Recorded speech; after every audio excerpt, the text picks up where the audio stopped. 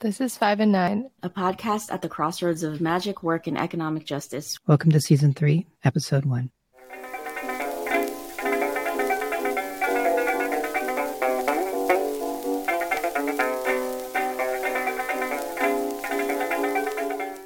That was a ragtime episode composed by Paul Eno and performed by Fred Van Epps in 1911. It's music that would have been popular during the time of the creation of the Rider-Waite-Smith deck and comes from the Library of Congress's National Jukebox. This is Anna Mina, aka An Shao, producer at 5 and 9. This is Xiao Wei, creative director and director of magic at 5 and 9. This is Dorothy, director of magic at 5 and 9. We've been burning the candle at both ends, pulling all-nighters, working really, really hard to produce this season for you all.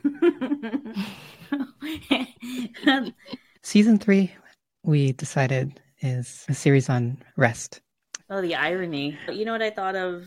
Spirit Speak. They did an apparition tarot deck, and one of my favorite representations that I've ever seen of the 10 of Wands, and I think I've shared this with the two of you, is a face, and then it's crying, and the tears are putting out the candles. And the reason why I'm bringing this up with the two of you is when a 10 of Wands comes up in a reading, I always ask someone, are you resting? Do you have rituals for that? And how, if not, well, let's talk about it. Because this card is an indication that maybe the universe is trying to tell you that that's not part of your daily life, or that's something you need more of. But I wanted to share that with you too as a start, because it almost symbolizes for me the antithesis of rest. I feel like rest is so hard because it's just not something that we're conditioned to or taught how to do. It's very ironic that rest is hard.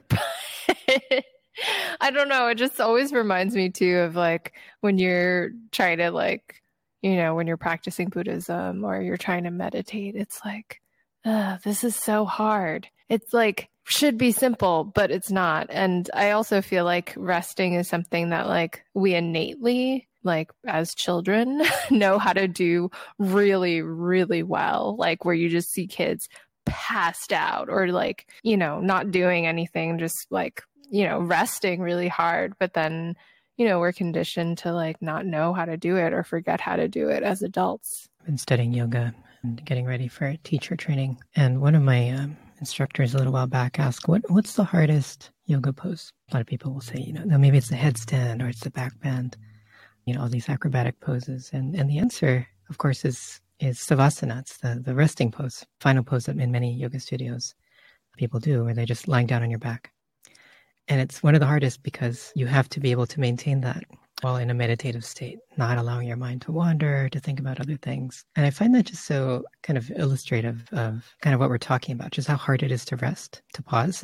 In some ways, it's easier in a yoga practice to be doing the headstand, doing all these movements because your mind is occupied with something difficult, physically difficult. But when you're trying to rest, that's actually, at least in my experience, that's when the mind really wakes up and it's like kind of creating things to worry about, things for you to think about, even if your body's at rest. In so many ways, your mind then becomes the really active agent at that point. Something that made me think about, Anna, and Savasana is my favorite pose personally because I'm like, oh, great. I just have to lie here. I feel like I make those associations of why people feel that they need to be vigilant, because that's what that kind of speaks to, this inability to just lay and be in a meditative pose with vigilance, and how we even hear it in anecdotal or, don't rest on your laurels. I don't really use that phrase, but that's something you have to strike while the iron's hot. There's always something that's telling you have to stay vigilant and you have to be ready. And I always connect that to vulnerability, because when you rest, it means that there's a trust of your surroundings. And I say this because I remember telling someone, it was like a, long drive, a road trip. And someone asked me, do you need to rest? I can take over. And I said no. And the reason I said no is because it's really difficult for me to trust another person driving. If I fall asleep, it makes me uncomfortable. I don't even like falling asleep in other people's homes. For me personally, and I don't want to speak for anyone else, obviously, but rest means that I feel safe. And who feels safe in this country? I so deeply appreciate you bringing that up, Dorothy, because especially as rest becomes this more popular theme, I fear it falling into the same kind of individual like BS that hustle culture did, where it's like, how do you rest? Everyone should just rest, blah, blah, blah. But it's very real that, not everyone has the conditions for rest, whether that includes like just the basics of being in a safe, warm home, being in a space where you can literally close your eyes and feel safe. It reminds me of some of the, newer meditation teachers. They acknowledge that and they say, like, close your eyes if you're able to and feel safe doing so. And so there's no one way to rest. But it also, I think that acknowledging rest as creating the conditions in which everyone can rest really allows for just a different dialogue. And I think it's really connected to the concept of economic justice, right? That it's not just about putting like this pressure on us as individuals, like, oh, I need to rest better, or how can I like optimize our sleep schedule? And I think we're really talking about something that is connected to, the collective.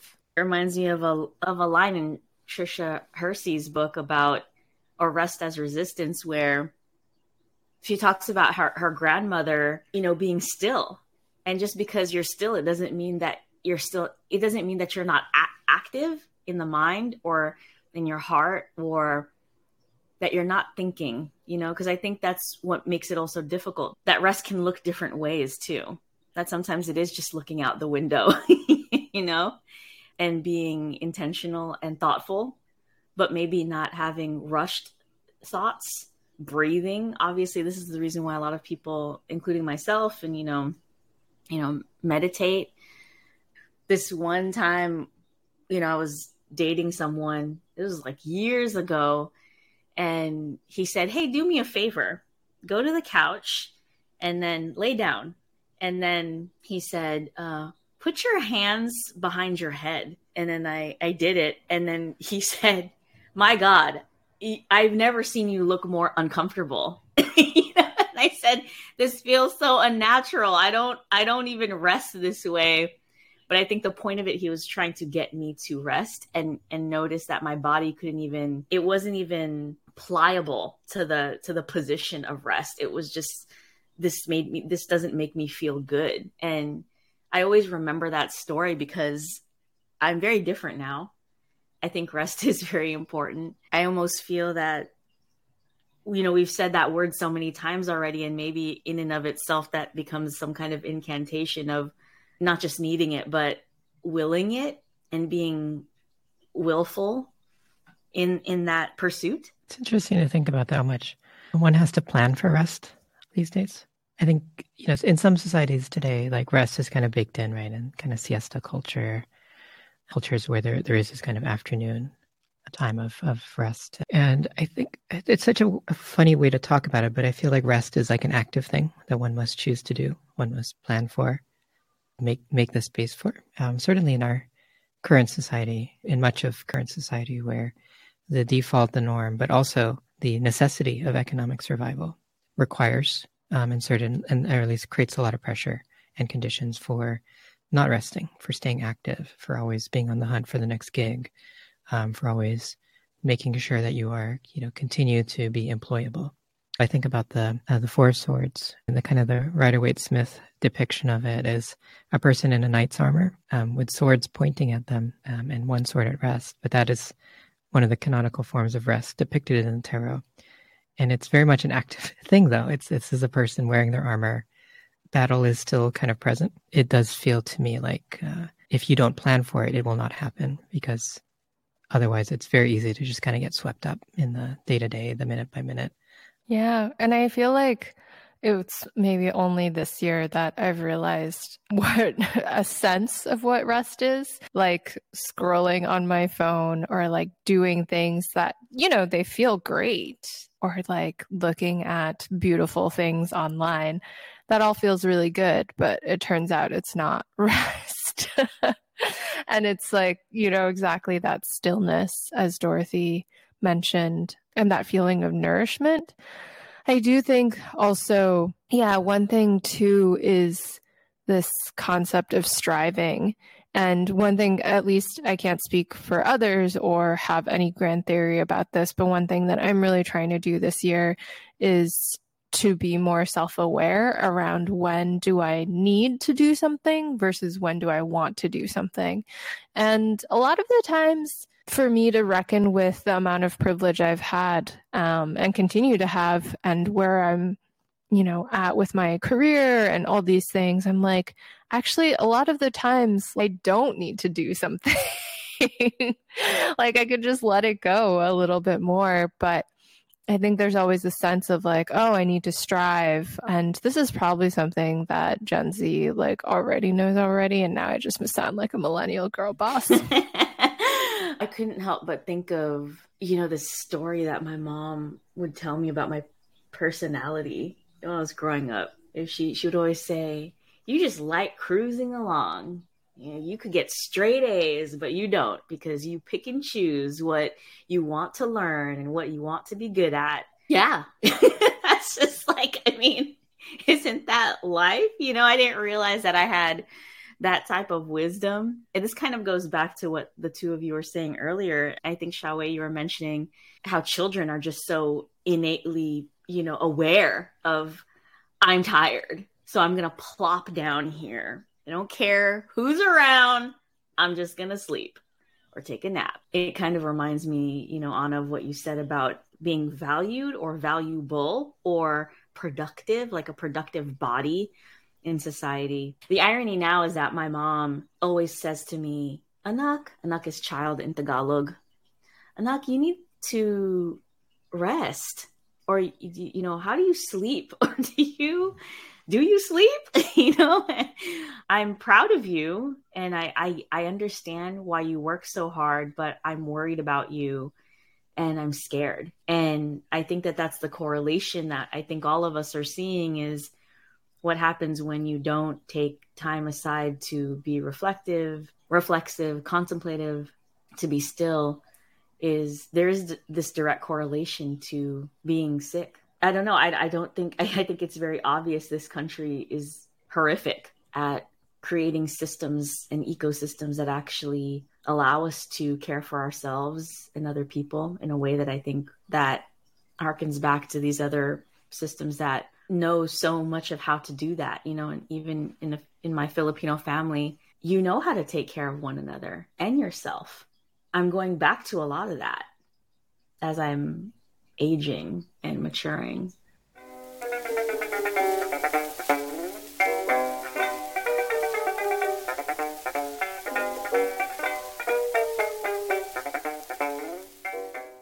We have a class coming up, Tarot for Writers, with the Shipman Agency, starting in February. It's a class taught by Dorothy, Xiaowei, and I. We'll be looking at writing about creative nonfiction with tarot. We'll be looking at building a tarot practice, and also just how to market oneself as a writer or a creative.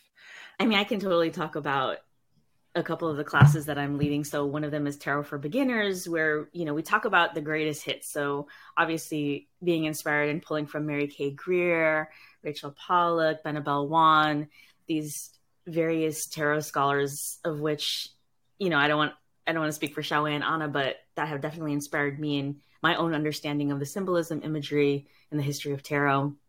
We cover the elements, such as the suits and the court cards and what numerology entails. What does an ace mean versus what the 10 means, and, signifier cards, etc. And then, I have exercises that we'll go through related to those elements. And then also thinking about, how does one develop a regular tarot practice, and making associations to, different astrological correspondences, and, even down to the days of the week, Sundays for sun, Mondays for the moon, and what those types of correspondences to tarot can actually, how they lend themselves really well to developing not just a regular tarot practice, but a regular writing practice as well. Yeah, and then for some of the classes that I'm leading, Tarot for Creative Nonfiction, Artists, Magicians, and Power, we'll be doing actually a bunch of readings and really going through the elements of creative nonfiction. So thinking about things like, point of view, different ways of structuring the narrative. And I think tarot is a really helpful tool to help with that, both in terms of providing new perspectives as well as, what surfacing different characters that might be in the story. And, people use it often for fiction, but I actually use it in writing nonfiction for myself. So what I mean by this is, I was doing a lot of archival research, and history is a story of people. And within that, I was using tarot as a way of setting up these archetypes or characters throughout history. And I think, I think that already helps make a piece more engaging, to have character, to have this, story-driven narrative as part of it. And I'll be talking about tarot and branding strategy, which I know a lot of writers and creatives are kind of nervous about that idea of branding strategy. And we'll be breaking that down into what does that really mean. And to me, solid branding is about the story. And that's really the comfort zone of writers. The strength of writers is telling a story. And so we'll be looking at how tarot can help you understand your story better as a writer, but then also how it can be communicated to others in a way that's clear, that's understandable, that resonates for them. Because in the end, many writers do rely on branding strategy, whether it's explicit or implicit, to get the word out about the work that they're doing. And so we'll be looking at that, looking at some of the strategies, and then using tarot as kind of an entry point to break down the narrative that writers will tell about themselves to themselves, and then transform that narrative, hopefully, into a story about themselves that really helps people understand where your work comes from, why you write, and why they should be reading what you're doing. So 5 classes. It's really us kind of downloading and sharing a lot of our thoughts and experiences with tarot and all of our writing practices through all of these different lenses. And as kind of a bonus that we're excited to offer is stickers. We have some new stickers for 5 and 9. We have a moon calendar 2023, and we have 5 and 9 guests, Helen Shiwo Tseng, their Quarantine. It's a participatory workbook and zine of prompts, rituals, and tarot exercises will also be available for all the students who sign up. The class is going to be awesome. It is a bargain. So please sign up. You get not only one instructor, but 3 of us. And also we are just really excited to meet all the students who are going to be part of the class and learn from you all as well.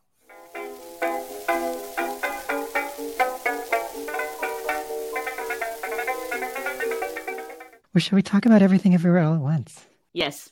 I mean, I'm just like, every time I think of the movie, I immediately feel like I want to start crying because it's so good. And then also just the award ceremonies and speeches and, just the actors talking about their journey through Hollywood has also been equally amazing.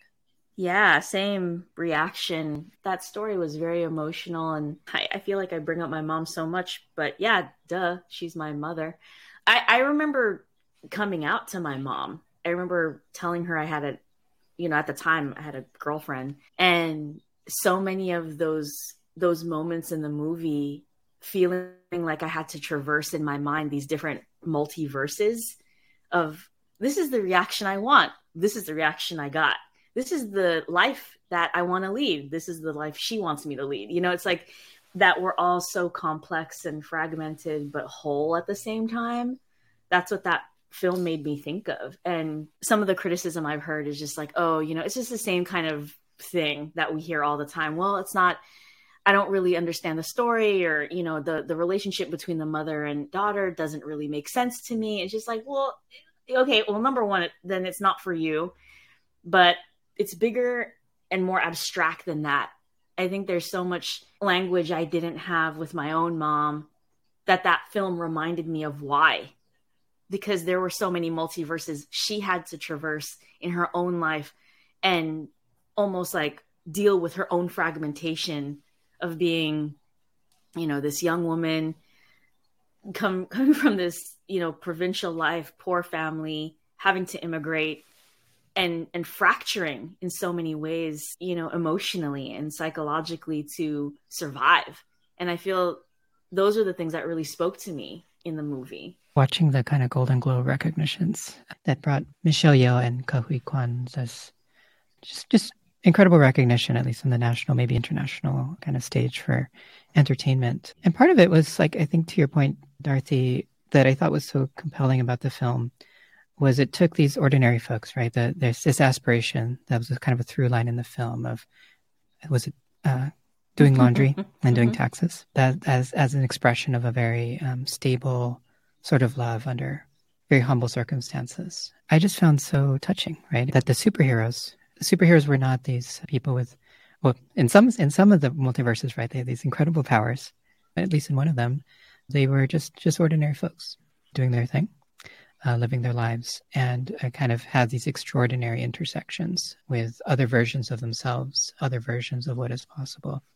It makes me think of like why is multiverse as a kind of film trope, why is it popular now? And I think it gets to something you said, Dorothy, which is we are in this state of the world where we're all kind of imagining other ways of being, both politically, right? There's different ways that many people see the world at the moment, but then there's also for ourselves.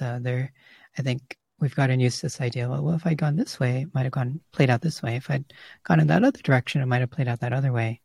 And this film has just really captured all those tensions in this really, really beautiful way through very relatable characters. And to see the actors themselves also being relatable, as people who had not seen a lot of recognition until just about now, is also kind of an incredible moment, both for the film as film, but also for the actors. Yeah, I will say even just stylistically, I love the film. Like, although I will say for every person I've met who says they didn't like the film, I'm like, we're no longer friends.